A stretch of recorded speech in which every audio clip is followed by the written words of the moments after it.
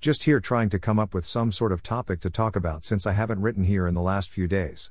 Also, since it is May or the first day of May, it is time for me to write once again in my newsletter, and I am not sure what topic I am going to be writing about in my newsletter. For the last few days I have been thinking about my interactions with customers and how they have affected me in a way. One of these interactions had me thinking about what some customers have been doing for the last few years that I have been working in retail.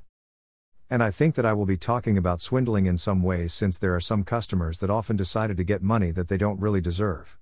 So I will probably talk about that in my newsletter. But for now I want to show a picture of the new Adidas store that I took while it was in the process of being built, since I never got the chance to post the picture on this blog. I wanted to take a picture of the finished store but never got the chance to do it. So I will just put the picture in here at the end of this post and put the finished store in the next post. But I do want to talk about the first visit I made into the store. I went inside and saw the products they sold for myself, and I will say that I was impressed with the items in there and the way they displayed the apparel and shoes.